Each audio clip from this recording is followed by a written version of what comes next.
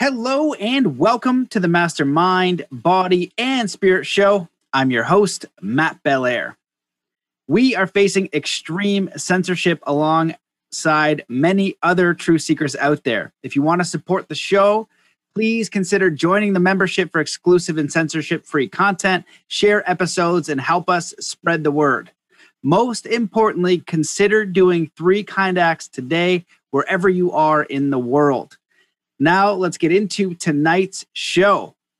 Today's guest is an internationally renowned chef, restaurateur, entrepreneur, author, television presenter, and documentary producer. He also has a podcast called Heal with Pete Evans, exploring nutritional and emotional well-being.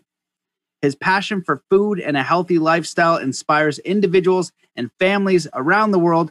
Welcome to the show, my friend, Pete Evans. Hey, Maddie, how are you? G'day, everybody. Thanks for having me.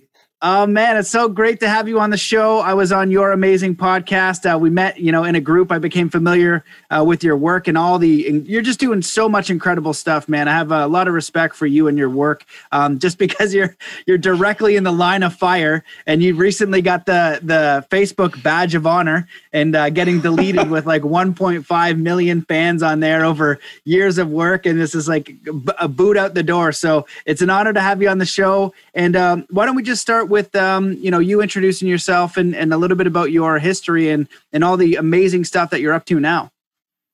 Yeah, well, thank you. And that's correct. A week ago, I was removed from Facebook with 1.5 million followers, and it was for sharing COVID misinformation. Every time you open up a newspaper or news article from the mainstream, it's misinformation. It is misinformation. Even when they retract what they've said from months before, or Fauci says you don't need to wear a mask, then you do need to wear a mask, and this and that. I mean, where's the line drawn as what is misinformation? So I think we're in a really interesting time at the moment. But yeah, it's a badge of honor, I guess. I think I've joined the tribe, so to speak. But yeah, I've for anybody that doesn't know of me. It sounds really weird when you're talking about yourself like this, but you asked me the question, so I'm going to share it. I've been a chef for 30 years. I trained as a culinary chef. I've opened many restaurants. We've won lots of awards. These 2 hands that you can see here have cooked over 1 million meals in a hot, sweaty box. And I spent 20 of those 30 years in a box working anywhere from 80 hours to 100-hour weeks. So I've pushed the realms of physical and mental exhaustion, as well as probably spiritual exhaustion. So I've got very tough skin, and any chef that's out there that's listening, or cook, or has tried their hand in a commercial kitchen will know how difficult it can be for long periods of time. And just to give you an understanding of what that means, is we would work 16, 17, maybe even 18-hour days sometimes, and you wouldn't get a break, or you get 10 minutes to consume food in whatever way you possibly could, as quickly as possible, or have a ciggy out the back in the day.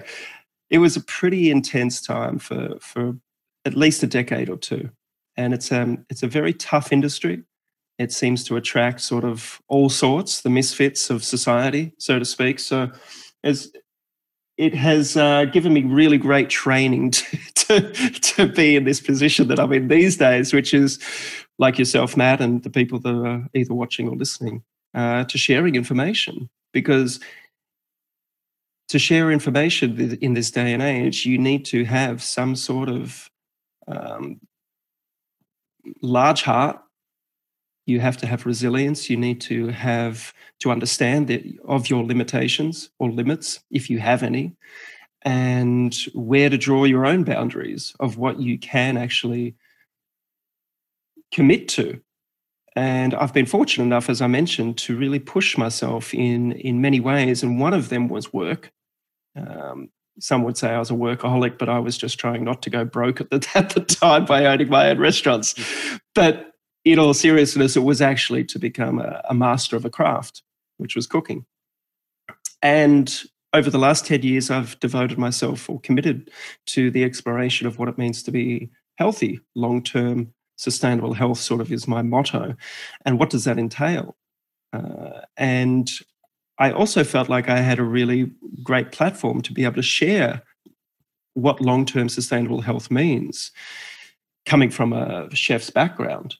And for 20 of those years, I really didn't understand the power of food as one of our tools for long-term sustainable health.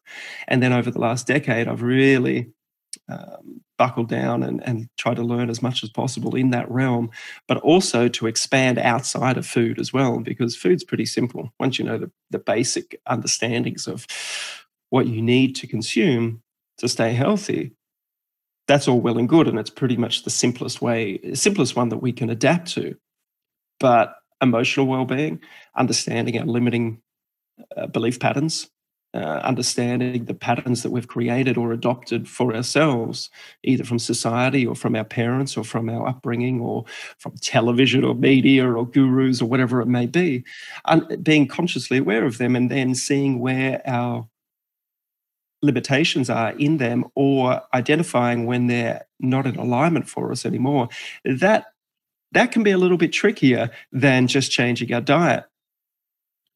Going on certain ceremonial work or journeys, such as using plant medicine or breath work or meditation or physical practices, that could be a lot more difficult for quite a few people than just changing your diet. But for others, changing your diet could be the most difficult thing that anybody could ever suggest, including yourself, for you to do, because we may have emotional beliefs wrapped around what food means to us. Were we rewarded with junk food from our parents, and was that their only sign of affection to us when we did well on a test or did well in a sporting event? So there's a lot to unravel in that simple terminology of long-term sustainable health, because it's physical, it's emotional, mental, and spiritual.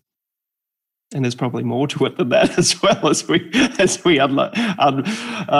back the layers. So yeah, it's a fascinating journey, and I'm very grateful to have had the experiences I've had, to have that tough skin, to understand or to see how far I can push back against perhaps either myself or the establishment, and to know that we've always got the light inside us for whenever it gets really, really dark, either in us or around us, to know that we have what it takes to stand back up and move forward, however that may be for each of us, whether it's incrementally, whether it's, a millimeter or an inch by inch, or whether it's fucking running, and going head first, or actually just taking the time to sit in wherever we're at and not act, and just be aware and take that time to reevaluate and recognize what's going on in us and around us. So that was a word salad, but good luck with that. Oh man, I loved it. And I think, I don't know if I've ever heard somebody phrase it like that, long-term sustainable health. It's so simple, but very well put. And I like how you and talk about the emotional and spiritual well-being, which is incredibly important.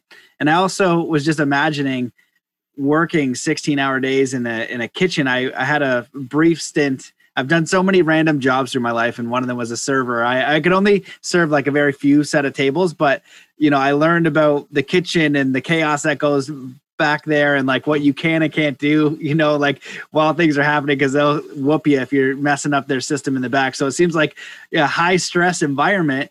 And I'm curious, one of the things that I've been wondering in watching what you go through, because you're high profile, so you have a lot of eyes on you. And like when this started happening, I started sharing, and I'm kind of a lower profile, but I got a lot of spears and bows and arrows and lost friends, and I'm still losing friends, and really hard. Like I think the losing close friends one is really tough, because every single time I in no way want them out of my life, and the only way, like if I'll share my point of view, and if it doesn't agree with theirs, then they eject me. You know what I mean? My door is always open, but they eject me. So I get the whole body of like sadness and emotion. I'm like, oh man, like this sucks. Now random people through, you know, the Twitter universe and all that nonsense. And even for you, like mainstream media, just throw them and you'll post something in there that's so hateful towards you. And you'll just have like these in the group we're in where you have this like laughing thing. And I'm like, man, this guy's got like some tough skin. Like I think I'd probably be crying and like holding a teddy bear or something, but it doesn't seem to faze you. So I'm curious if you can speak about like why it's important for you to just share, you know, the truth of what you're discovering. And if you have advice for potentially other people who have influence.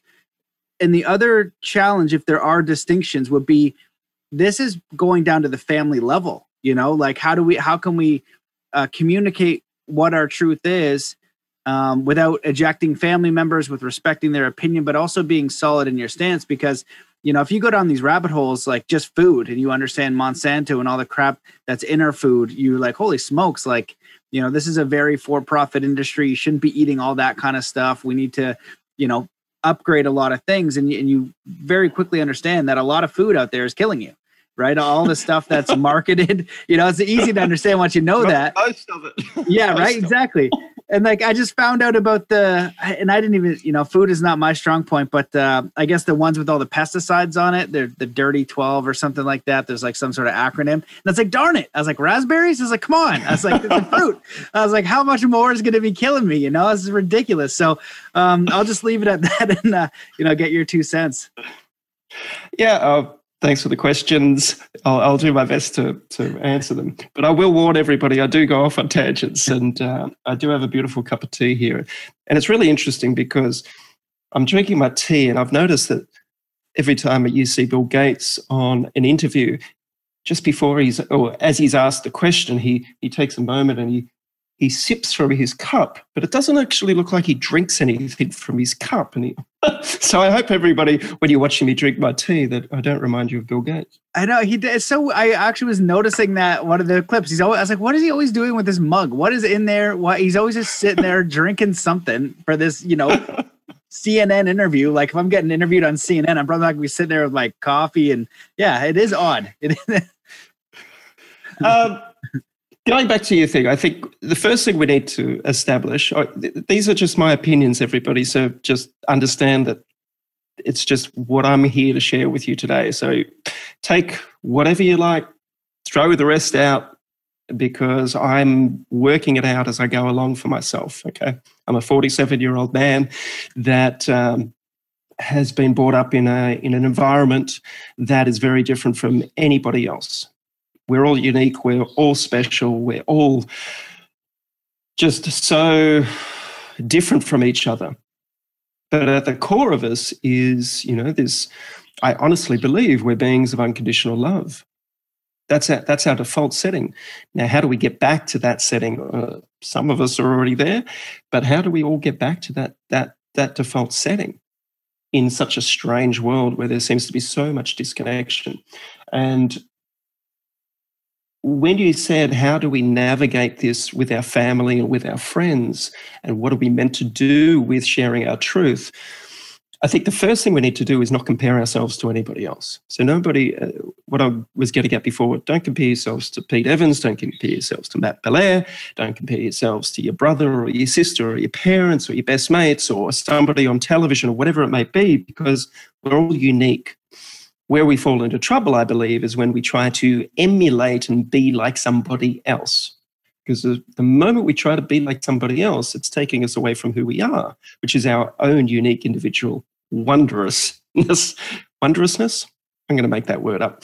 And I see this a lot. I see it a lot because, as I said, I have had the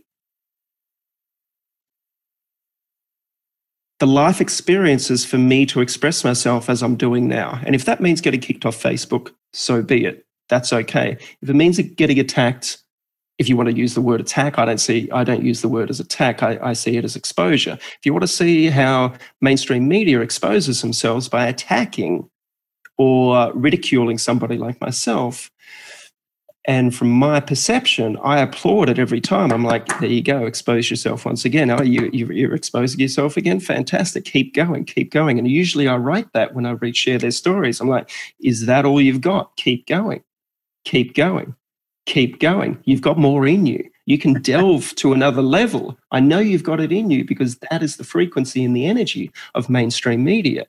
It's about sharing lies. It's about sensationalism. It's about falsehoods. It's about misinformation. It's about division. And if you're going to play this game, I'm happy to play it with you, but, let's get dirty. Let's really show what you're made of, because I know what I'm made of, and I will give it back to you. For instance, they did one today, and I'll just bring this up very quickly. It's quite funny. And I haven't shared this, but it was in our top newspaper today. From Pete Evans and Ellen DeGeneres to Meghan Markle, these were 2020's biggest PR fails, and they've got my face there. And then it goes through and lists all the Ellen DeGeneres or whoever. But what I find interesting about that is they're calling it a biggest PR fail. Now, they've written about me most days in mainstream media that gets seen by millions of people in this country. So how is that a PR fail? If you really want to call it PR, they're talking about me every single day, pretty much at the moment in Australia all year, to millions and millions and millions of people. If they didn't want to elevate or make aware of somebody like myself that is sharing this information, they would completely ignore it. They would completely ignore it. Because what they're actually doing, and I know this over the last 10 years of me sharing information, starting with dietary advice, is the majority of people that ended up following me would say, I kept reading stuff about you in the newspapers and it just didn't add up. It just didn't make sense. But originally I believed it, what they were writing. And then after the 5th or the 10th thing, I was like, something's wrong here. Something smells wrong. Let's actually go investigate what Pete Evans is actually sharing. And lo and behold, they're like, got it. They adopted the diet or parts of the philosophy. They got themselves healthier. They started a ripple effect in their own group, their own family, which is what we're talking about here, their own circle of friends. They were leading by example. Now, their family and friends may take a while to cotton on to it because their family and friends might go, you're following Pete Evans's dietary approach. And just so everybody knows, I didn't create it. I've interviewed hundreds and hundreds of doctors to collate the information, which is what we share through a ketogenic paleo whole foods diet. But little by little, these people end up being the light in their family or for their friends. And while people are going through their own inner turmoil, their own awareness of their negative belief patterns, yet their brother who's taken charge of their long-term sustainable health is shining, is smiling, is standing up, is sharing stuff about this bullshit virus. You're going, how come they're so healthy and happy and doing what they're doing? Yet I feel scared. I feel weak. I'm afraid about how long I'm going to be alive for.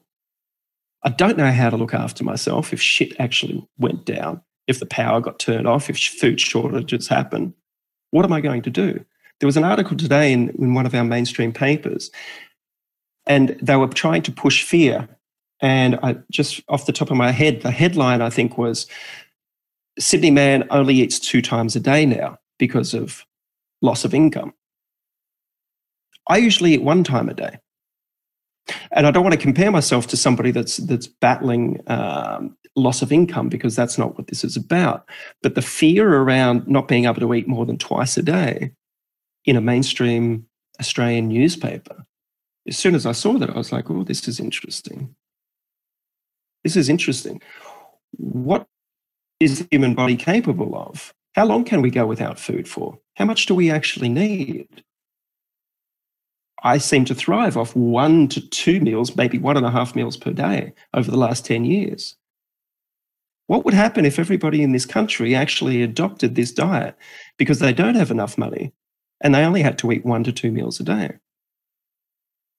What would happen if everybody started to eat the way that we've been promoting over the last 10 years in our cookbooks and other people around the world have been promoting? And just to give everybody an understanding, over the last 5 years, I've become the number 1 selling author in this country of Australia for food books or cookbooks and health and lifestyle.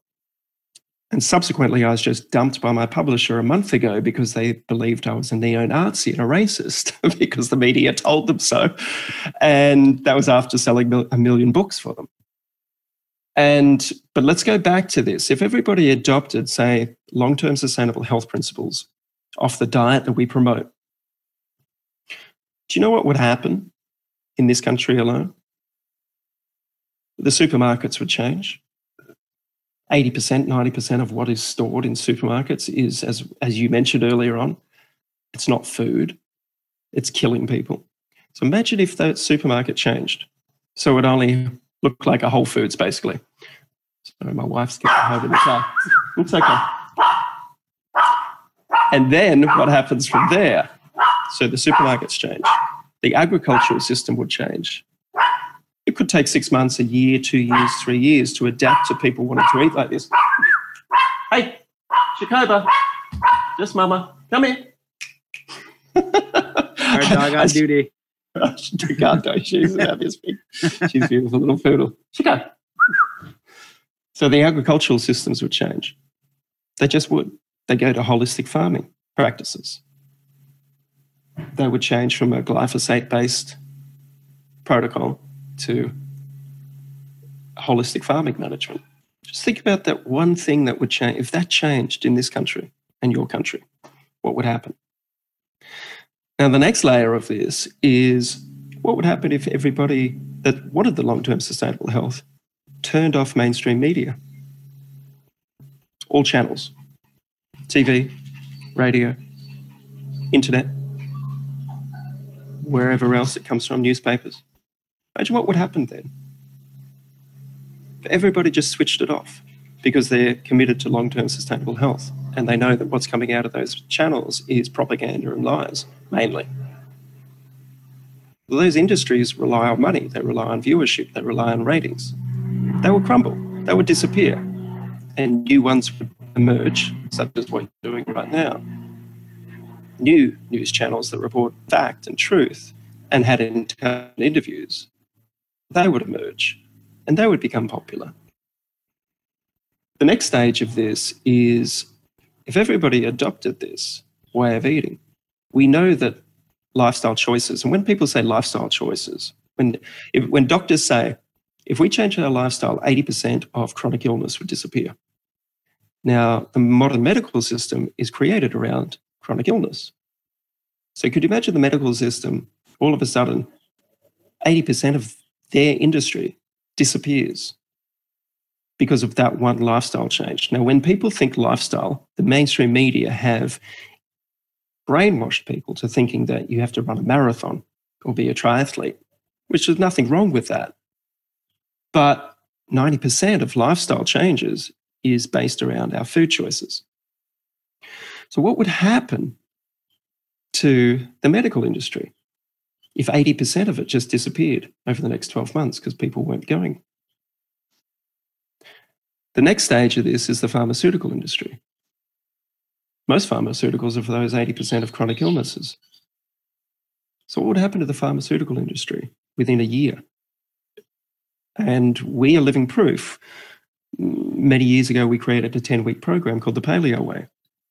And I had 100,000 Australians do that.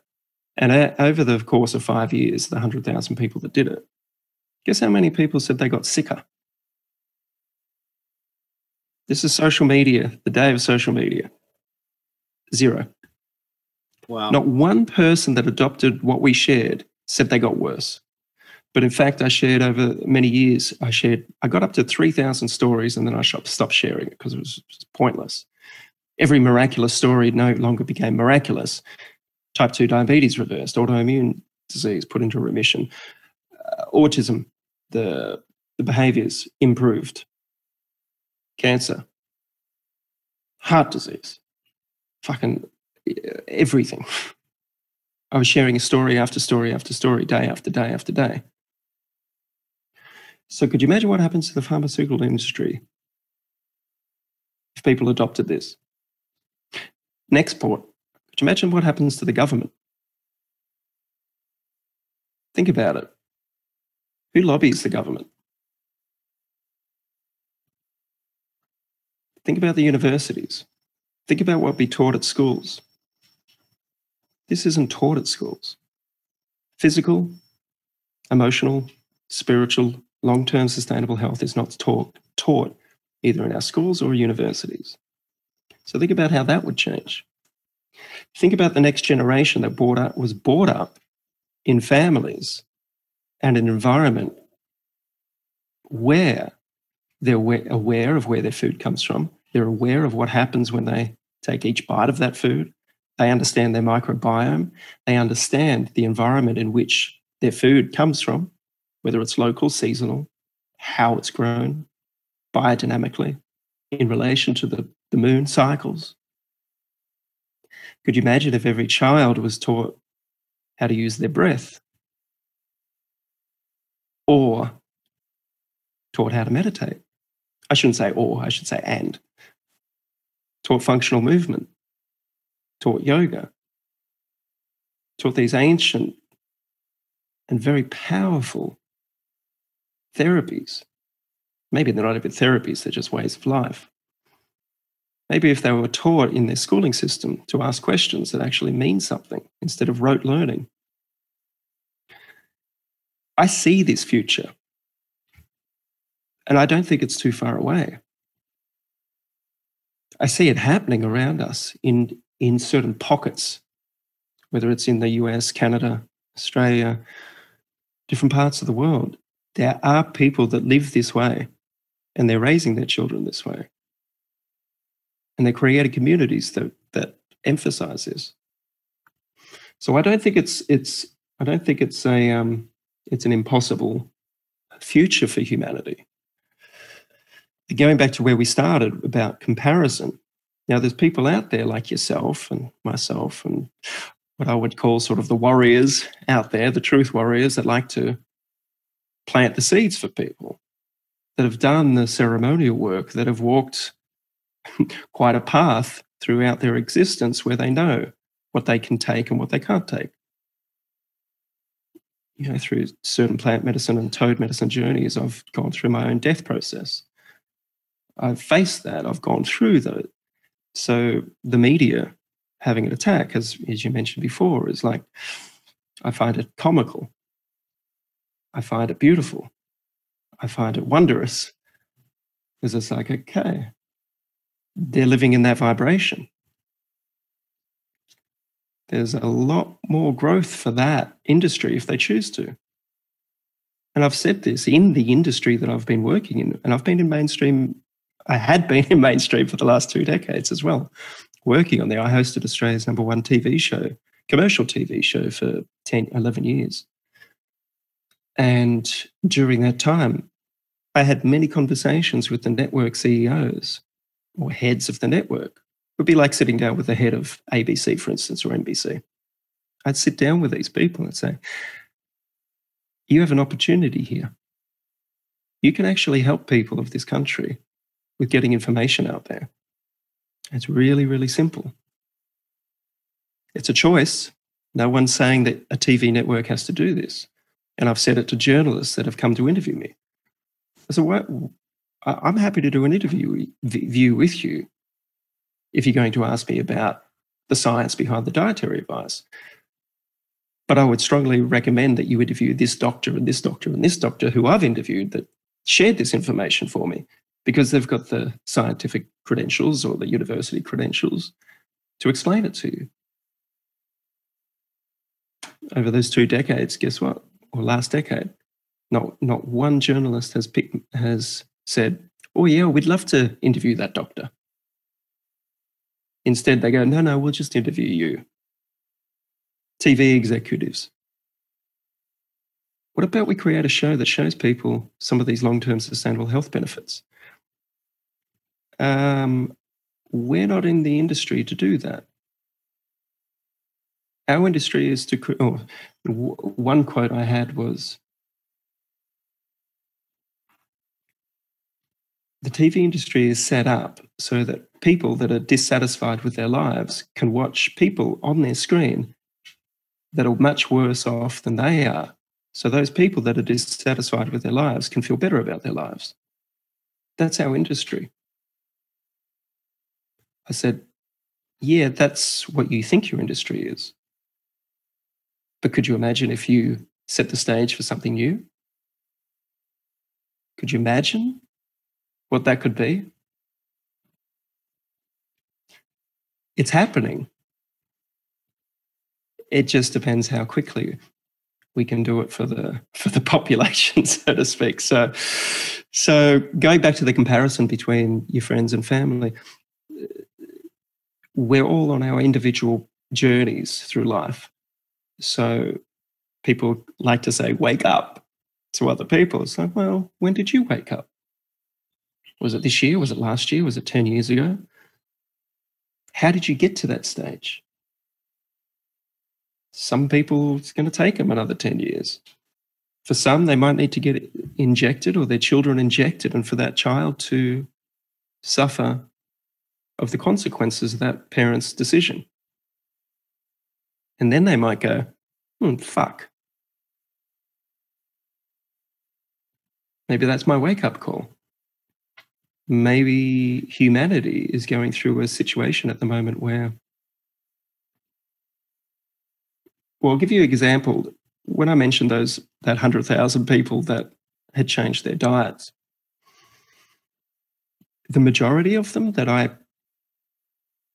shared stories from, they didn't change their diet until they were in pain and they'd exhausted every other opportunity or avenue that was there to them. And their last hope was taking some bread out of their diet. If I've got to take the bread out and the pasta out, fuck it, I'll do it. Fuck, I really don't want to do it. I'd rather someone just come along and just cut me open, pull something out, stitch something up, give me some drugs, and let me get back to doing what I've been doing for the last 40 years. Because that's normal. But if I have to give up bread or dairy or grains, fuck, I don't know whether I could do it. Just cut me open. Fuck, just get it done with so I don't have to do anything. But the people that actually said, you know what, fuck it, I'll give this a shot, and looking back at it and thinking about it, it's like, how have we become so not in control of our own actions that we give our power away to other people? So the people that ended up changing their lives were the ones that took control, but they usually hit the point of rock bottom for them. So looking at humanity at the moment with this virus and with vaccinations coming along, again, where humanity is handing over power to something they have no understanding about, crossing their fingers and hoping for the best that somebody else will look after them. And perhaps this will be the point where they hit rock bottom. Maybe it'll take the second shot. Maybe it'll be when a virus is reintroduced after that second shot. And then another lie is spat out through mainstream media. And another one and another one. And then people like yourself and myself will still be standing here smiling and getting on with life and not having anything injected into us. Maybe we'll be called crazy. Maybe we'll be called the ones that aren't taking one for the team. I did want to share something with you on this thought because it just popped into my head, and I saw it today from a friend of mine, Brian from Food Lies. And he did a post. He said, "When are we going to protect the vulnerable from the modern diet and lifestyle?" And he went on to write, "It's becoming a cruel and sad joke that no US public health officials have mentioned diet and lifestyle changes over the entire year of 2020. Same here in Australia. Most people in the country will be exposed to the virus at some point, and the science points to the best chance you have is if you're metabolically healthy, long-term sustainable health. The elderly are more at risk because they have more comorbidities and are less metabolically healthy. So where's all the campaigns to help people do something they have the greatest control over? Change their diet and lifestyle. They could have." I better not read that bit, it'll piss some people off. But there's the photo. I mean, it's so simple. And ever since the start of this virus, I've been calling it out. Why is no one health expert from the government talking about the immune system? Why are they not talking about pesticides in the food and how that lowers your immune system? Why are they not talking about eating locally, eating seasonally, eating organic? Why are they not talking about an anti-inflammatory diet or foods that contain vitamin C, selenium, zinc, vitamin A, vitamin K2? Why are they not talking about getting exposure to the sunlight, vitamin D? Why are they not talking about good amounts of protein and good sources of fat? When you start to ask these questions and there's no answers, well, there are answers, then things start to make a lot of sense. I asked the same thing yesterday on a post.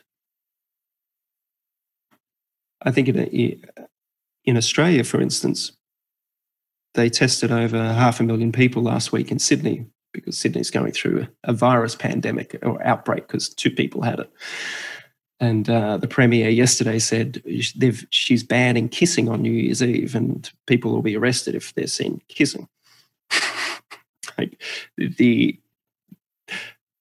asylum is run by the inmates at the moment. And I asked the question, I said, how much does a test cost for the government to purchase? Who was paying for it? Who was getting rich from it? Same thing with the vaccine. They're going to roll it out for free. So is the pharmaceutical companies, the vaccine manufacturers, producing for free for their goodwill and just giving it out to the governments of the world? No, because the governments have purchased or invested. And I find the word invest very interesting. Our government has invested in COVID vaccines. So they've already ordered, I think, a couple of million doses or 10 million doses for Australia. So who pays for that? Where does that money go to? And is this ongoing? Is it 2 shots a year? What happens next year when the new strain comes out, 2021, COVID-21? And if we're not asking these questions, and I said it in my post yesterday, I said, why is not one journalist asking this question? Follow the money. I went off at a tangent, didn't I? It was a great tangent, man. I'd sit there all day. Well, you brought up so many great points, and I liked how you kind of kept unraveling how powerful it would be if we changed food alone, and that's definitely your expertise, although you have a very diverse knowledge skill set, which is a weird way of saying it. But I like when you're talking about you in the media, I was just reminded about P.T. Barnum, that marketer. He used to write, he would basically talk shit about himself and send it in to the papers. And so he's like, any exposure was good exposure. So he's meant to be like one of the greatest marketers of all time. He'd go to towns if no one's talking about him, he'd just write a slander piece on himself and send it in.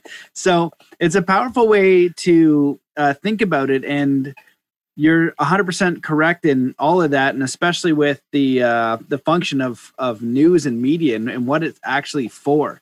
That's, I think for some of the people I speak to are a little bit more open-minded and they're aware. I'm like, And they're like, I can't believe this. I can't believe this. I was like, well, you need to understand that the function of the news is not to tell you the truth. It is to tell you what they're doing and to use it as a tool for propaganda and brainwash. It is not there to tell you the truth.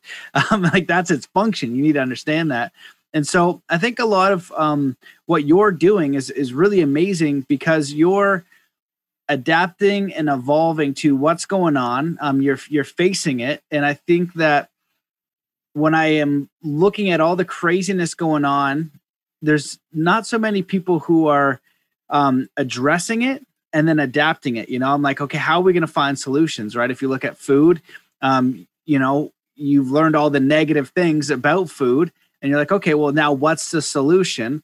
Let's promote the solution. And it's really amazing what those people went through, those transformations in health, right? It basically almost every illness, not all of them, but I would say 90% of illness could probably be solved by food. There's one guy, forget his name, Let Food Be Thy Medicine. You know what I'm talking about? You must know. I'm not 100%, but I do want to make this clear for everybody because when we created the film The Magic Pill and The Magic Plant, which was on cannabis, so the first one, The Magic Pill, was about food. It's a documentary, and second one was on cannabis called The Magic Plant. But both of those, I wanted to make it really, really clear that you can eat all the organic food in the world and follow our principles, and you can still suffer disease. If you're going to a job that you dislike every single day, that could be hurting people or just not fulfilling for your purpose, you know, you can suffer disease. You might have anxiety or depression or whatever it may be. It could manifest. If you have an unresolved relationship for a family member or a loved one, or guilt or shame or whatever, anger, whatever, it can still turn into disease in our bodies. That's the definition of disease. It's not being in balance or homeostasis. You know, and I know a lot of people, when I started on the cannabis journey, for instance, everybody's saying it's the magic plant. I'm like, possibly. It's a pretty magical plant. But if you're still going to eat shit and you've got cancer and you think that just by taking CBD or THC or whatever terpenes or whatever is in there, cannabinoids, you're sort of missing the point. You know, cancer is a way of alerting your body that you're out of alignment, physically, emotionally, mentally, spiritually, and possibly environmentally. Which combination of those do you need to bring back into alignment? Or which one do you need to bring back into alignment? So again, food is very important. Plant medicines can be vital tools as well for physical, emotional, mental, and spiritual well-being. But just to focus on one without looking at the other elements. You know, for me, I've been a surfer for 30, 40 years now, but I just got back from a yoga class with my wife today because I know there's a part of me that needs to have more flexibility. I was in the class today with 20 other people, and, you know, not to compare myself, but I will. I was the least flexible in there. You know, I was the guy that fucking can't touch his toes and everybody else is touching the toes. Like, okay, this is a humbling experience for me, but this is exactly why I'm here. I have to be okay with being the worst at something, but I've got so much growth, you know, and I'm in that stretch today, and the teacher was holding it I felt like for eternity. And I was grateful for it at the time. I really don't like this, but I get why he's doing this because I'm not enjoying it. Yeah? But in that moment when I was like, I have so much more growth in this, I was like, I got excited. I was like, yeah, so much more growth, so much more growth. I'm not done yet. I'm not done. Fuck, yeah, let's go. And I finished the class and I thanked him and came home, and I'm like, that was a good way to start the day today. So, and I know that I'm going to unravel things about why I'm not flexible so far in that is going to give me greater awareness about who I am. I will probably release some disease in my body through this practice or other practices, movement practices, because I've shunned away from it for so long. All right. So there's a whole world waiting for me inside of myself and around myself through these practice. practices. So, yeah, sorry to interrupt, but I just want to make it clear that food is important, movement is important, breath is important, sleep is important, and all of these other things. So we know, we intuitively know where we're out of balance or misalignment. We know. We don't need anybody to tell us. Although there will be signs all the time telling us where our imbalances are. And I like to use the term, our imperfections are perfect because they allow us to explore deeper into ourselves, and that's the ongoing pursuit here that we're all moving towards, is knowing more about ourselves each and every day. So, yeah, it's an interesting thing, and I think that's what's going to unfold over the coming years. Is media will either implode, or they will be charged for lying and corruption, because we know who's pulling the strings. And the agricultural systems will have to change because they can't sustain themselves. The medical system will have to change. I mean, I do believe that they've pushed this out too quickly, what's going on at the moment. And I think that this will be their downfall. And how it'll be their downfall will be seen. Will it cause humanity to get to that rock bottom place where everybody's sick or dying or have autoimmune disease or become infertile or sterile, where it'll be virtually impossible for humanity to move forward? And then there'll be a shift. Just like everything, things will come back, things will be in balance or come back into balance. So I'm an eternal optimist, even though it can seem a little bit a little grey outside sometimes. But I'm quite excited about what's happening, and everybody has the choice to live their lives as they choose to. And that's what I get excited about. Is, as I said before, if you wanted to eat this way that we're talking about, it's actually cheaper. Studies have been done. It's cheaper to eat the way that we're talking about, organic, pasteurized meats, wild-caught seafood. You just may need to change your mindset to appreciate offal, to love liver, to appreciate sardines that are strong-tasting fish, that are sustainable,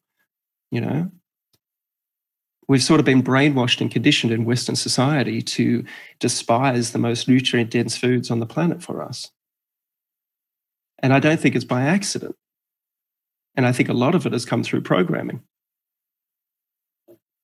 And if you look through tribal cultures all around the world, they were eating the best parts of the animal or the harvest, generally the animal, which was the fat and the organs, or the oysters, or the shellfish. And when you go into a supermarket these days, it's pretty difficult to find the most nutrient-dense foods on the planet for human beings, in my opinion, and many others' opinion. You have to sort of go searching for it. And we were fortunate enough last week, we've raised 8 cattle with our neighbours that live next to us, and we witnessed our first cattle being killed. And it was a beautiful experience. Last year, my wife and I raised 2 pigs, and she really raised them, and she was there for the dispatching of those pigs. I was away working, so I was a little bit upset that I couldn't be there for that experience. But last week, I was fortunate enough to witness the first cow being killed. And I just before we hopped on this, I had a meal from it. I cooked up some beautiful mincemeat or ground beef, as you would call it, and popped an organic egg in the middle, fried it like a toad in the hole, but it was just meat and egg, and topped it with mustard mayo, some gherkins, and some nasturtium from the garden. And it was delicious. But I'll go back to the killing of the cow last week. So my neighbour has 3 young sons, and they're all about under the age of 5 or 6. 3 boys, and his wife was there. And I went over, it was sunrise, the mobile butcher came over in his, he's got a cool room on the back of his truck. And the 8 cows were eating some hay, and my neighbour and the butcher had picked out the one that they were going to kill, which was a 2-year-old male, And beautiful. It was the most beautiful of all the cows too. It had to be, of course, for me to witness it. Beautiful, just a beautiful looking animal. And the butcher pulled out his rifle, and it took him about a minute to line up because all the cows were together. And every time he was about to do the shot, a cow put its head in the way of it, and because they were eating. And one shot was done between the eyes, and the cow went down, and another shot straight away within 5 seconds into the brain.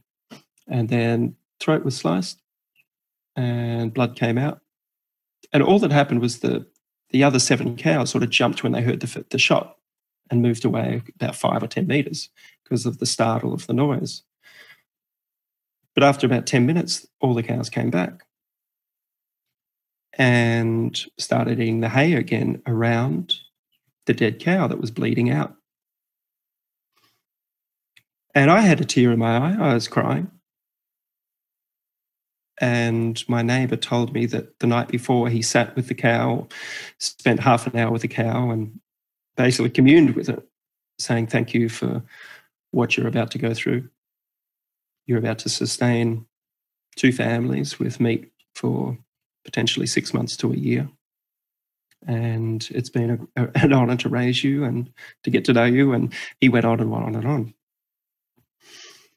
And then we watched the butcher skin it, take out its innards, and then hang it up and butcher it. And I have to say, it was one of the most beautiful experiences to witness, because there was no fear in any of the cows. And I posted it the next day. I posted this beautiful photo of this cow hanging up 2 halves of it.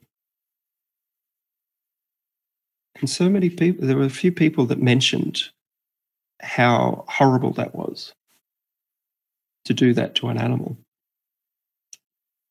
That the animals would have been panicking and they would have been in fear and they would have known what was about to happen.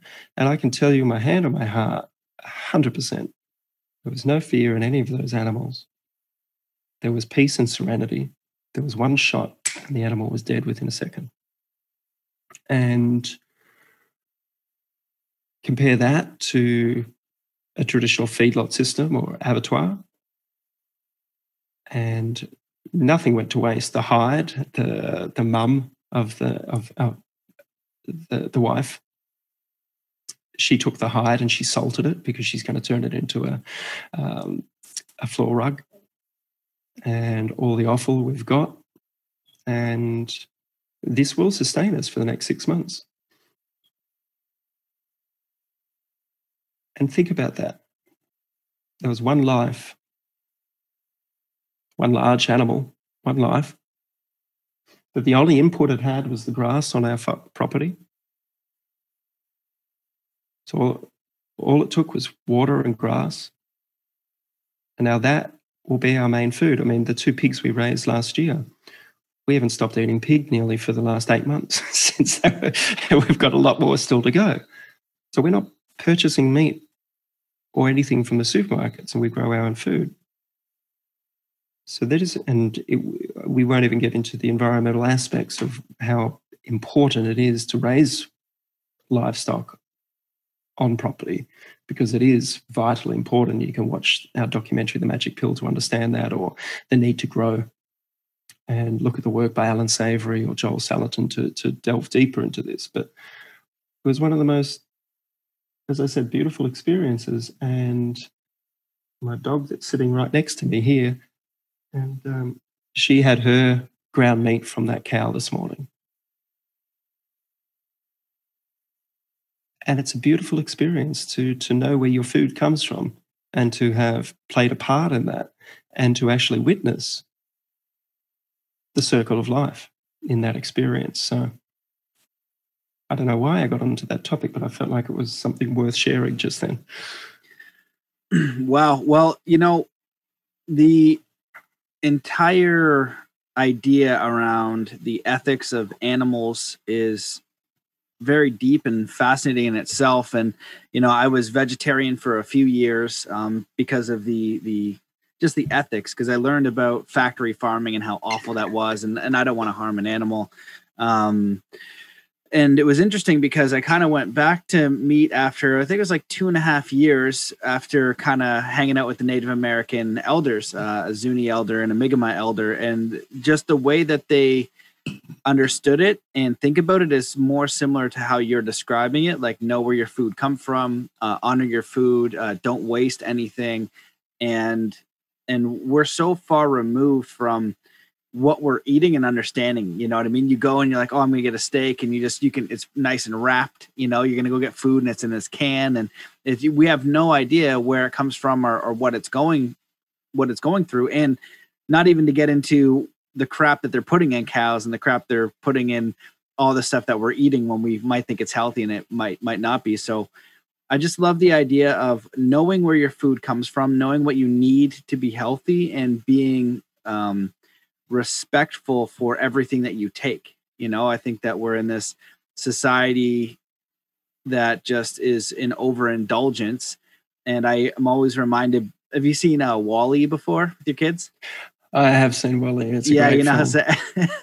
So everybody's in the chair and they've got their large coat and they get rolled off into the bed. You know, all of this comfort and this disassociation from the process of how things are done and made, you know, especially in food. And that would be such a fundamental thing to control or take our power back and understanding with, and as well as the mainstream media. If we can shift those two huge systems, we can transform as a planet. And the only other thing I wanted to kind of touch on, which I think was important, is the necessity to experience pain to change. And it's interesting when I was talking about the food, the important thing, and you said, well, it's holistic as well, which is true. I've had many guests on my show who have healed themselves of cancer and other terminal illnesses. And I've spoken to a lot of people who have also done that. And everybody said the same thing: clean food, clean water, and de-stress. Essentially, those were the ingredients. And it's mental, emotional, spiritual health and well-being. So there's no way that they could do two of the three. They had to figure out these things in their life, mostly mental and emotional and spiritual. Then the other things kind of fell into place. You know what I mean? And so it is this holistic system, and we are, you know, holistic beings. And if you think of yourself as like, I don't know, a house or something, you might have the heat working, but you know, maybe your I don't know, water's all messed up. We know kind of what it is. And so if we can even get to the place where we're not hurting, right? That's just sending a signal. Something's wrong. So if you're overweight and you go get liposuction, that's not really a solution, right? And that's kind of what we're doing a lot of the time, is the liposuction version, rather than getting honest with ourselves and making the changes that we need. So I agree with everything that, you know, you're sharing, but you wanted to jump in there. So go ahead. Yeah, I read something today. I think it was from the World Health Organization, Tedros fella. That humanitarian Tedros. Yeah, apparently I read something today from him saying that the next thing that they're going to be tackling, his words was animals.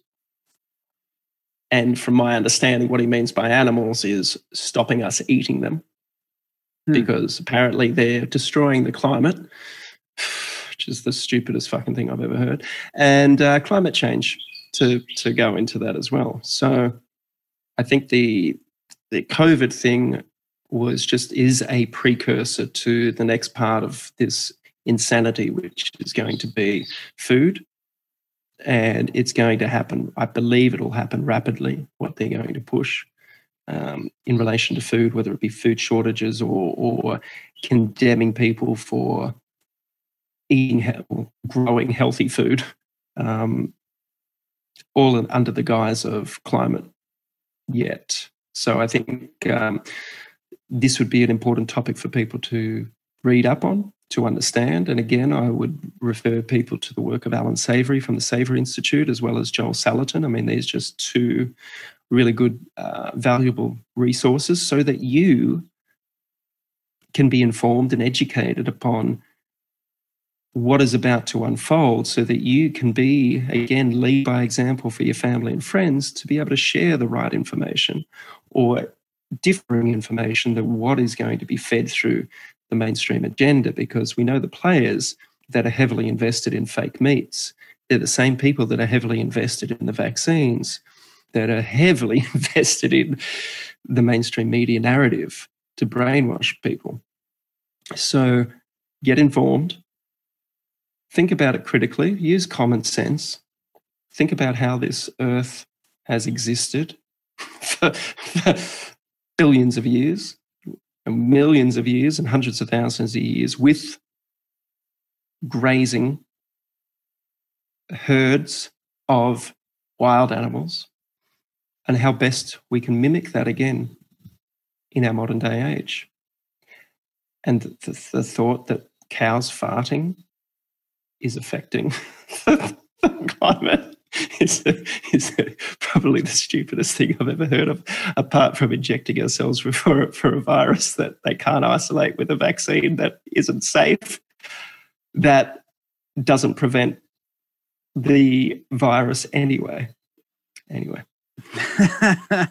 Yeah, well, I it's interesting because if you do some research, and although it might be challenging at first to find good information, a lot of people say to me, well, like, how do you know what the truth is? And I say it's like it's a discovery of truth. Like, it takes a bit of time, but after you kind of go through that initial research and confusion, then it becomes very clear what is the truth, because all these other people from different fields are coming to the exact same conclusions. There's a guy recently that I came across named Martin Armstrong.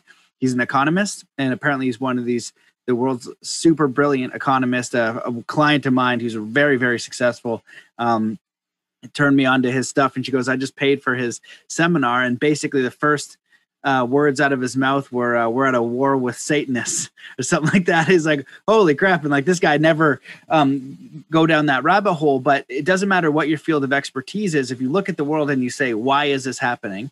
You start to peel back the layers, and then, oh, okay, this makes sense. And so that's the same thing with climate change, where if you question it, it's ridiculed right away. But maybe climate change could be happening, and you could use it for nefarious ends. Like, should we be more responsible with farming and the way that we navigate the world and what we do as a society? 100%. And maybe even the climate change thing is totally legit, and we're skyrocketing and all that kind of stuff. But that doesn't mean you add all these nefarious things too, right? You don't piggyback on that and include that. You have to be able to separate those two. You don't stick it like glue. One means the other. And so it's just important to understand, because if we know what is dangerous, like that, for instance, like the vaccines, just like if you look into it, use your own critical thinking. If you think it's super safe, right, and you love it, then go for it. But if you really look into it, to me, it seems pretty dangerous. Robert Kennedy Jr. has done a lot of work on this, and I didn't even look into anything along these lines until the coronavirus happened, because I was very curious about it. So if we can understand, and just like food, right? Like, I just learned about the pesticides all over raspberries. Like, damn it. Then I can go get, I was like, not even now, a raspberry's getting me? Like, holy crap, what else is dangerous in this friggin' environment? I'm feeding them to my 14th-month-old daughter. I was like, now I got to make a different choice now, right? So then I can make a different choice with that knowledge and understanding. So I think that's why this is very important, because these are society. This is engineering society on a mass level. And for us to stay informed, to make good choices for our friends and our family, is going to be what provides an alternative and a solution.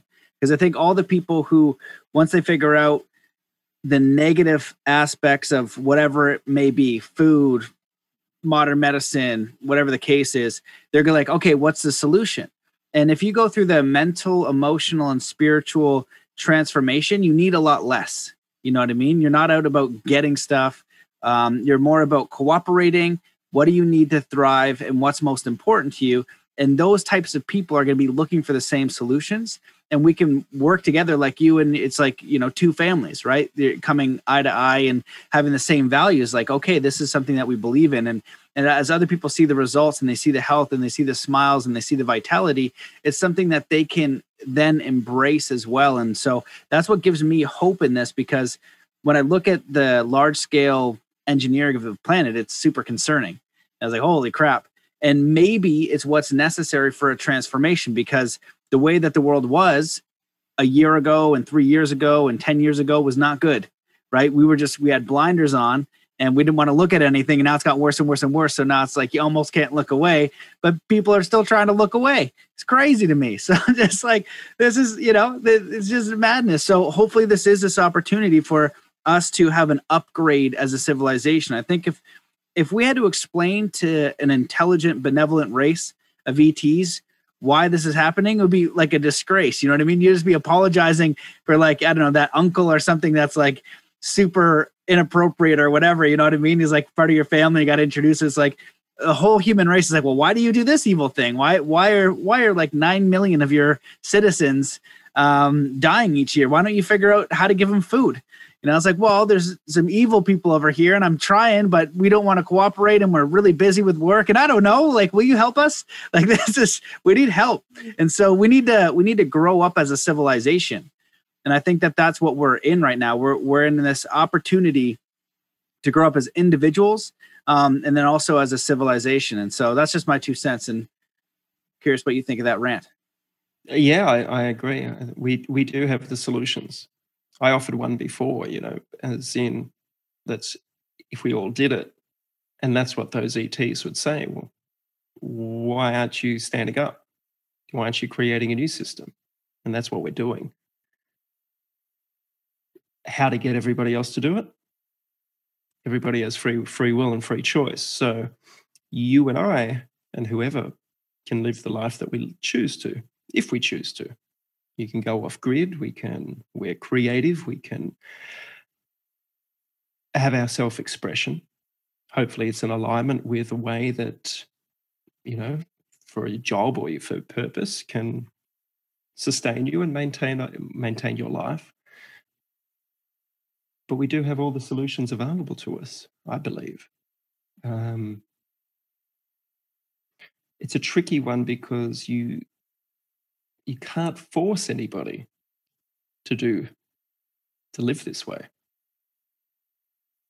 But I think by leading by example, as we mentioned before, smiling, standing up, showing that nothing can happen. I mean, that's one of the reasons why I continue to do what I do in the face of, say, media scrutiny, which is nothing for me, but for other people, as you mentioned, some people would be crying because of being ridiculed. But for me to stand there in the face of that and then just keep moving forward and moving forward and moving forward and moving forward, it gives people that it might go, okay, so if I stand up and share my truth and my friends or family say some silly things about me, will it really hurt me, or is this really about them? Okay, because if I don't share my truth, I might suffer disease. If I don't live the way that I want to live my life, then I will potentially suffer disease. It might manifest today, but 5 years later, 20 years later, I might have that joint pain. What does joint pain mean? Joint pain. Where's that Louise Hay book? I remember somebody saying that our body is our barometer of our soul. Maybe there's something in joint pain I need to look up. Joint pain means when we're not being flexible or whatever it may be, Got a thyroid issue, which is in my throat. Throat might be not expressing myself through communication properly. Why have I got this thyroid issue, and why does my mum have thyroid issue? Did she express herself, or was she in a relationship where she couldn't express herself freely? What have I got at the moment in my life where I'm not expressing myself freely? Why have I got a disease here in my throat? It's all about communication. Your body will tell you always where your wake-up call needs to be. Generally, it's emotionally or mentally or spiritually. Sometimes it's physically or environmentally. So 5 years, 10 years, 20 years, as I've said to people, there's going to come a time where you're going to have to stand up. I can't tell you when that time is, but I think it's coming pretty soon. Stand up now, see what happens. And then tomorrow, take another step forward, keep standing up. And as David Icke said, I'm not having it. You know, his English accent. If we all stood up, this would change tomorrow. It would change tomorrow. Stand up. Live the life that you've always dreamt of. How do I do that? Find where your imbalances are. Find where you're out of alignment. Take one step after another. As I said, you might go incrementally. Some people might leap. Each and every one of us knows who we are, really, how we want to show up for life and how we want to express ourselves. And we all know that what is going on in the world at the moment is complete and utter bullshit. If we turn away from it, if we bury our heads, if we think that somebody else is going to save us, you're in for a fucking rude surprise. Because it is up to each and every one of us to do it. This is the game. This is the journey. For us to get to the next level, like in a video game. It's coming. It's here.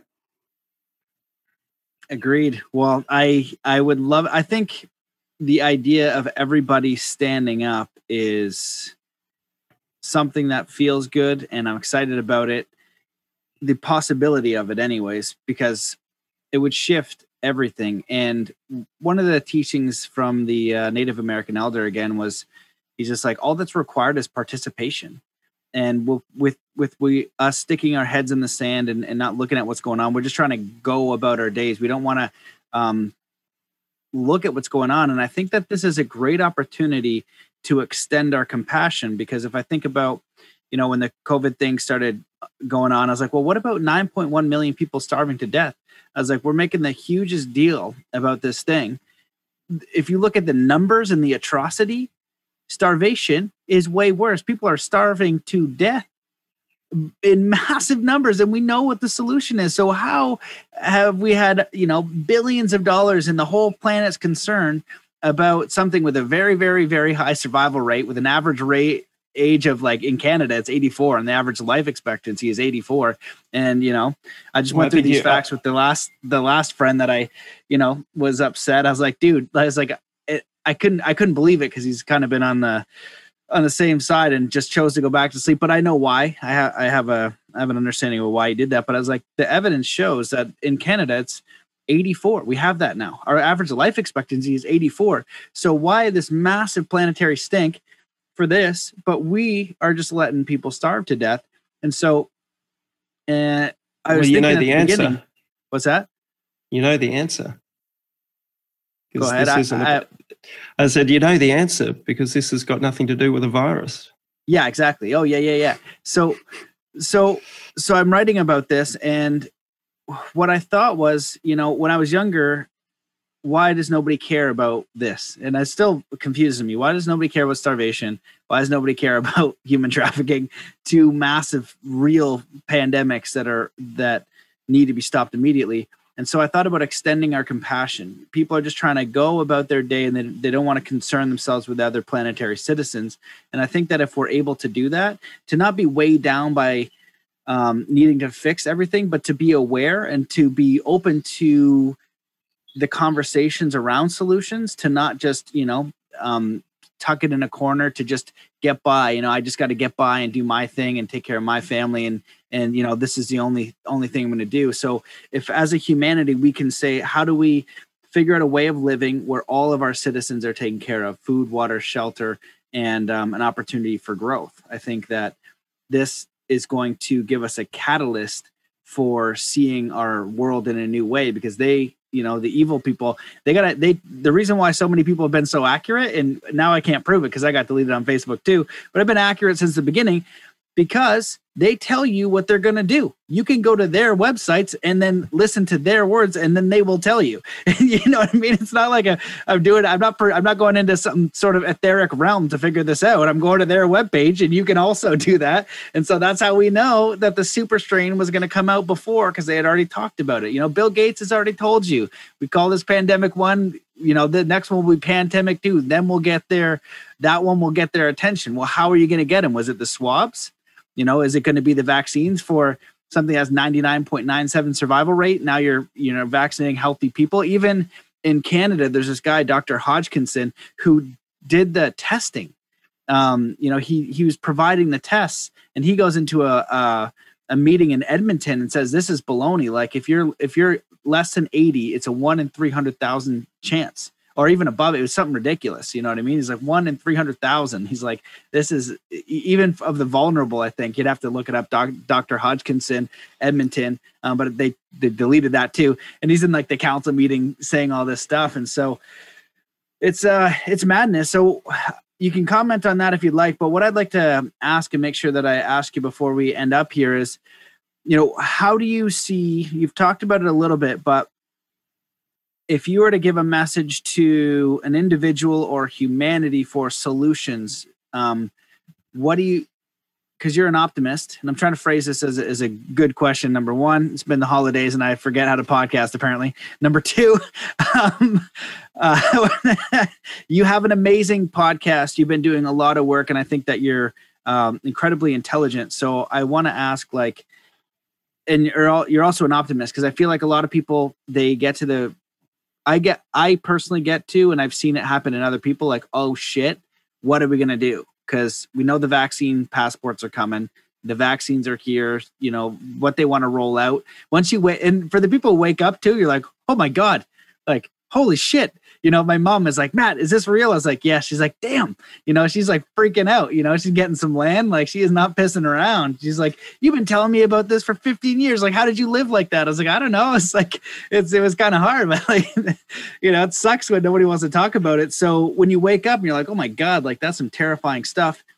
People get afraid, and I think they lose faith. And one thing for me, I think about is like the energy to oppress, the spiritual will or the strength or the power to oppress people is way weaker than the force to protect. So if you wanted to protect your kids from some sort of, you know, group of burglars trying to mess you up, they're going to use things like it's kind of like the cat, you know, the cougar waits and he tries to get you like in a sneaky fashion. But if you face him head on, and even this is true with in martial arts and people who are going to do like sexual attacks, sexual predators, they want to, they won't do it if they see like head to head. They're like these sheepy cowards. So that will to protect is so much stronger. So that at the end of the day is what kind of keeps me holding on to faith on the days where I'm like, I've been down there. I keep looking at this stuff. I know what they want to do. It keeps getting worse. Like, I don't know if a solution is coming. I hope one is coming. I'm freaking out. And so that's my rant, and I'd like you to make me feel better. And then also future self, make sure I feel better. I don't even know what that was. That was barely like a rant, not a question. It was something, but yeah, do your best with that. First off, I can't make you feel better, Matty. Although I could cook you a good meal. That I would, yes, I'll take it. Just ship it over to Canada. That'll help.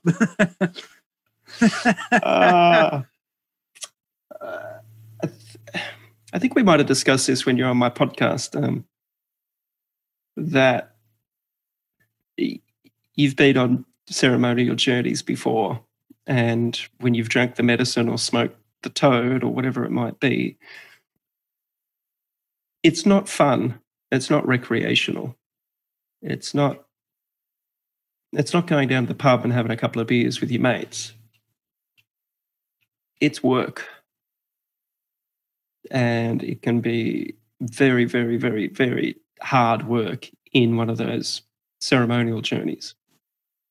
Anybody that's partake in that experience knows exactly what we're talking about. And anybody that hasn't, and I'm not suggesting that everybody or anybody has to do it, but let's just say that you will learn more about you and the world in which you inhabit than you ever have possibly in your life. I have a feeling that that is what we're going through collectively at the moment without the medicine. Well, this is the medicine journey for people, and everybody is taking it. And the thing with the medicine journeys generally is you will be presented with your own fears and your immortality or own mortality. And you can try to put your head in the sand and turn away from it or run away from it or think it doesn't exist and do everything that in your power not to face it, as you just mentioned. And anybody that's been on these journeys will know, once you face it, once you surrender to the bullshit, that's when true growth happens. And it can be fucking hard. So I honestly believe that we're going through this on a planetary level at the moment. For something's put something into the air or into the water supply that we're all going through a shamanic, ceremonial, spiritual journey at the moment.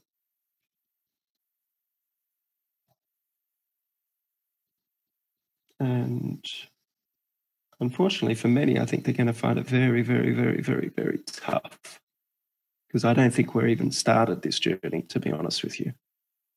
I think that this last year has been like, oh, I think something's happening. Something feels a bit strange. You know, before you've taken the medicine and whatever medicine it could be, you're like, okay, yeah, I'm feeling something's a bit out of sorts now. And I would say buckle up, because shit's about to get really real. And the only way through it is to face it. Face your fears. Express yourself creatively, powerfully, whatever that may be. You know, some people will become more creative. They'll share music. I'll give you an example. A friend of mine's got a daughter that just has a huge record deal that just came through.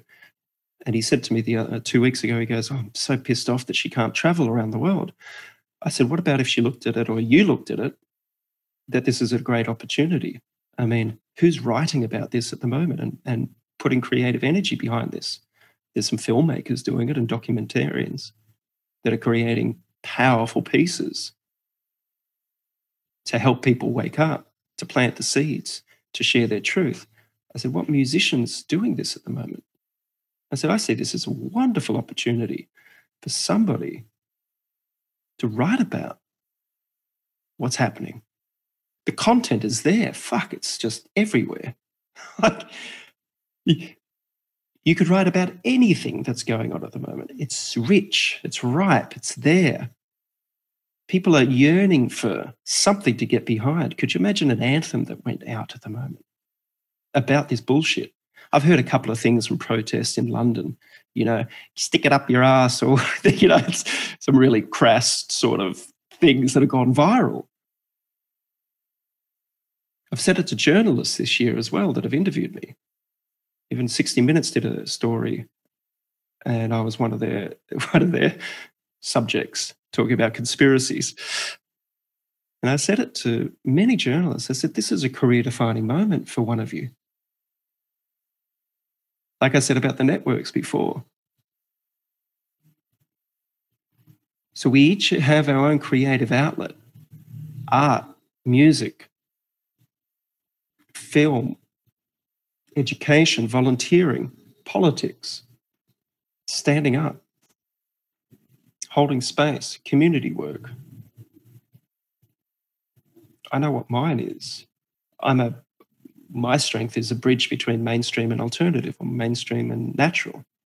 I like to play in that middle ground because I've got both sides, and I can use the media and manipulate the media to plant the seeds to a larger audience. That's one of my strengths, and I know what my weaknesses are. I'm working on my weaknesses. But for everybody else, you know what your strengths are. If you're creative, use this time to the best of your ability to wake people up if you need to, whether it's your friends, your family, your community. If you have a larger stage, use podcasts. whatever it may be. So the solutions are at hand. And again, we're going through this journey. Face it head on with gratitude, with compassion for yourself, and go, okay, here we go. Shit's getting real. These things that were called conspiracy theories are actually true. How deep do they go and how real are they? That's for you to work out. As you said, are there Satanists involved? Who knows? Perhaps. What would that mean? What would that mean for you to actually think that, fuck, I've been an atheist. How can I believe in Satanism? Are there people out there that actually believe in that? What does that mean? Does it mean just belief of lower vibrational frequencies that they want to perpetuate? If there's Satanists, are there then what? I don't know. I mean, it's for you to explore. And perhaps the thing that you don't want to look at is the thing that you should be looking at. I watched something the other night about, I think it was Fall of the Cabal Part 6, the sequel. And it was about and pre-warning, you can find it on BitChute. But I couldn't watch part of that. It was about full-term abortion in China. And they had video footage and why and how that works. And I was like, fuck, that's too much for me at the moment. I can't go down that path. Because for me to see that and believe it, it's like, whoa, there's a lot of bad shit that's out there. But there's a lot of good stuff too. A dear friend of mine, Ben Stewart, who was the director of The Magic Plant for me, he made a film this year called Esoteric Agenda 2. And I'd highly recommend if you get an opportunity to interview him. So Esoteric Agenda 2, it was released about 4 months ago, and he talked about the COVID pandemic and who was behind it and why and future of technology. But he finished with about 10 or 15 minutes in the film about solutions. And he basically said, this is a time for creativity. This is a time for solutions and answers. As we're seeing as the governments crumble, as the medical industries scrambling, throwing everything at this vaccine, we're seeing new platforms, new systems, new solutions emerging. We're watching cryptocurrency. We're watching new social media platforms. We're watching BitChute, for instance. We're watching mainstream media numbers dwindle. We're watching all of these podcasts start to rise up. We're seeing a transference of attention. And the people that are losing are going to throw more and more money and more resources to keep that control. But it's dwindling. We know where it's headed. So it's going to be a really interesting time for a lot of people because, as we talked about, the emotional, physical, mental, spiritual work that we have the opportunity to do, that is going to be thrust down people very, very shortly. And I do believe that there will be repercussions for this mandatory or mass vaccination that's happening. I believe we will see massive amounts of autoimmune disease. We will see massive amounts of problems with fertility. And we know that there's solutions for these. I'm not sure what the solutions are for genetic modification of our DNA through these mRNA vaccines. That's to be seen. But perhaps there is a solution coming that some smart person will find. I don't know. But eat well, love well, live well, sleep well, breathe well, think well. You know, we're still capable of doing these things. And perhaps you might, like your mum said, might want to get that plot of land. Start that process. You might want to go in with a group of friends to get that plot of land. You know, it might be 10 of you, 20 of you. Chip in.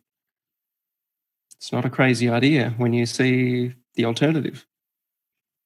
Get a couple of cows or a few cows, veggie garden, off-grid, get a water source.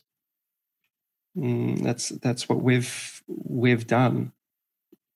But we were doing that before the pandemic hit anyway, because that was the direction for long-term sustainable health for us, anybody. Anyway, so don't know. It's going to be fascinating. As I usually put on my posts, I've got to get the popcorn out because this is the greatest show on earth. And that's probably why Hollywood's destroying itself and mainstream media is destroying itself, because life is just that rich at the moment. Wow. Well, man, I love all those suggestions, and I agree. I think that there is a ton of opportunity, and in the solutions, Dr. Barry Lando, who I also is a mutual friend of ours, he was telling me about, these technologies where once they're released or figured out, or however that's got to work, frequency-based technologies that they can heal like anything. He's like, this does exist. It's around the corner. It's available, and I don't know why it's not available now, but who knows why anything right now. It's a bit ridiculous. So I gotta hope that for whatever is going to happen, that there can be a solution. And when I boil it down for my own process, when I go right down to it, it comes down to faith, faith in something good, greater, natural, and just remaining in honor to the best of my ability of like how I navigate my life, how I try to support, how I carry myself, how I make decisions. And like you talked about that direction, I would be totally cool with that. And I feel like a lot of this world, they struggle with because it's less, right? We're in this like accumulation culture. And I'm like, I would be happy to have an intentional community of tiny houses with all the people that I know have been talking about the truth, and everyone that's like been throwing arrows at me. I'm like, well, you're kind of being a butthole. I don't even know if I'd want to be like hanging out with you right now. It'd be an open door, forgiveness is still there. But like all the people who are doing the research and trying to tell you, like, they're great people who have dedicated years before the pandemic on trying to help people. You know what I mean? This is an expression of them doing that. Like my podcast was on spirituality and personal development. And now I knew all this stuff, and I worked on some projects on, humanitarian projects in different capacities. But this is like, I can't not talk about this because it's happening to everyone. And like, whether you want the truth or you don't want the truth, I'm just going to share this evidence, and then you can look for it for yourself. And if you discover it's baloney, then that's totally fine. If you've got better evidence, you can share that with me. And the people that I've noticed that are doing that are all good people with track records of trying to help people, like their character is solid. And so we need, I don't know. It would be great if more people could remember the golden rule as this unfolds, and more people find that courage to question things, to remain honorable, and to seek solutions and then work towards them. And I see that's a lot of what your work is. It's really amazing to watch. Watching you laugh off all the spears is like, okay, cool. Like I got to toughen up here. So it helps me personally watching you get your butt kicked. So thanks for that. So personally appreciate that one. But is there? This has all been amazing, and I really like your philosophy around everything, and I definitely agree with it. Is there anything that you wish that we had chatted about, or you want to leave the listeners with before we close it out? No, I'm good, brother. I think I've spoken enough today. Awesome, man. Well, I do want to thank you, Matt, for being you, and for all your listeners and viewers. That thank you for the time to connect today. And again, like I started this chat off, you don't need to believe anything that I've said today. It might have triggered you, and if it triggered you in any way, maybe that's a good place to have a look at why that might be. Or just throw it all in the bin. Totally. The trash, as some people would say. Yeah. It's been a joy to be able to connect with you once again, brother. And thank you so much for allowing me some time to chat. Oh man, my pleasure. Where can people find more about your work? You also have an amazing podcast. I know you're working on your own network, and so you're doing a lot of amazing stuff. If people want to stay up to date with you and your work, I'll just say join your email list, because we can't trust any social media out there. So definitely join his email list on his website, and then there's probably some other platforms where you're putting out content as well. Yeah, we just launched evolvenetwork.tv. So that's evolvenetwork.tv. And on that, it's a $10 Australian dollars a month or $100 a year subscription network that has our 2 films, The Magic Pill, The Magic Plant. It has 16 episodes of a cooking show that we created called The Paleo Way. They're 30-minute episodes with 3 or 4 recipes each. A couple of hundred podcasts, 100 video podcasts in there as well, expert interviews with people from around the world, cooking classes, as well as other people's documentaries like Ben Stewart, who I mentioned before. His esoteric agendas on there. We've got pay-per-view options. We've got all of Andy Wakefield's films just launched on the platform this week. So Vaxxed, 1986, The Act. And we've got Laurie Ladd on there doing some uploads every week as well. So we want to create a conscious network that cannot be deplatformed or uncensored. And for conscious content creators, whether it's any of those fields for long-term sustainable health, whether it's physical, emotional, mental, or spiritual, we have the ability to set you up with your own channel. So if you want to contact us, just go to inquiries@evolvenetwork.tv. That's inquiries@evolvenetwork.tv. We can set up your own channel if you would like, because, yeah, censorship is real and it's happening, and we've managed to do this just in time. So it's exciting times. Amazing, man. Well, I appreciate you and everything you're doing. So thanks so much for coming on the show and your work. I look forward to experiencing the next few years together. I'll always hope for the best. And then, I don't know, deal with whatever is going to come down the chute. Just try and make positive choices. But it makes it a bit easier knowing that you're out there. And, I don't know about talking about solutions, but you always, every time I see your posts, they make me smile. You've got a great spirit. So it makes me hopeful. You bring me hope, man. So keep up the amazing work, and look forward to 2021 with you, man. Thanks, brother. And on Instagram and Parler, Instagram, I usually share a recipe a day too for free. So if anybody is keen to learn some more, jump on there. Yeah, Chef we haven't, and on any other day, we would have explored all of the recipes and all of that incredible knowledge you have, which I wish, but we have this whole thing going on. So I'll be diving in more to check out the recipes, because there's nothing better than understanding how to fuel your body. It's something that I don't really know well, so I'm excited to look at that myself. So thanks for the work, man. You'll be seeing me creeping your Instagram, finding some recipes.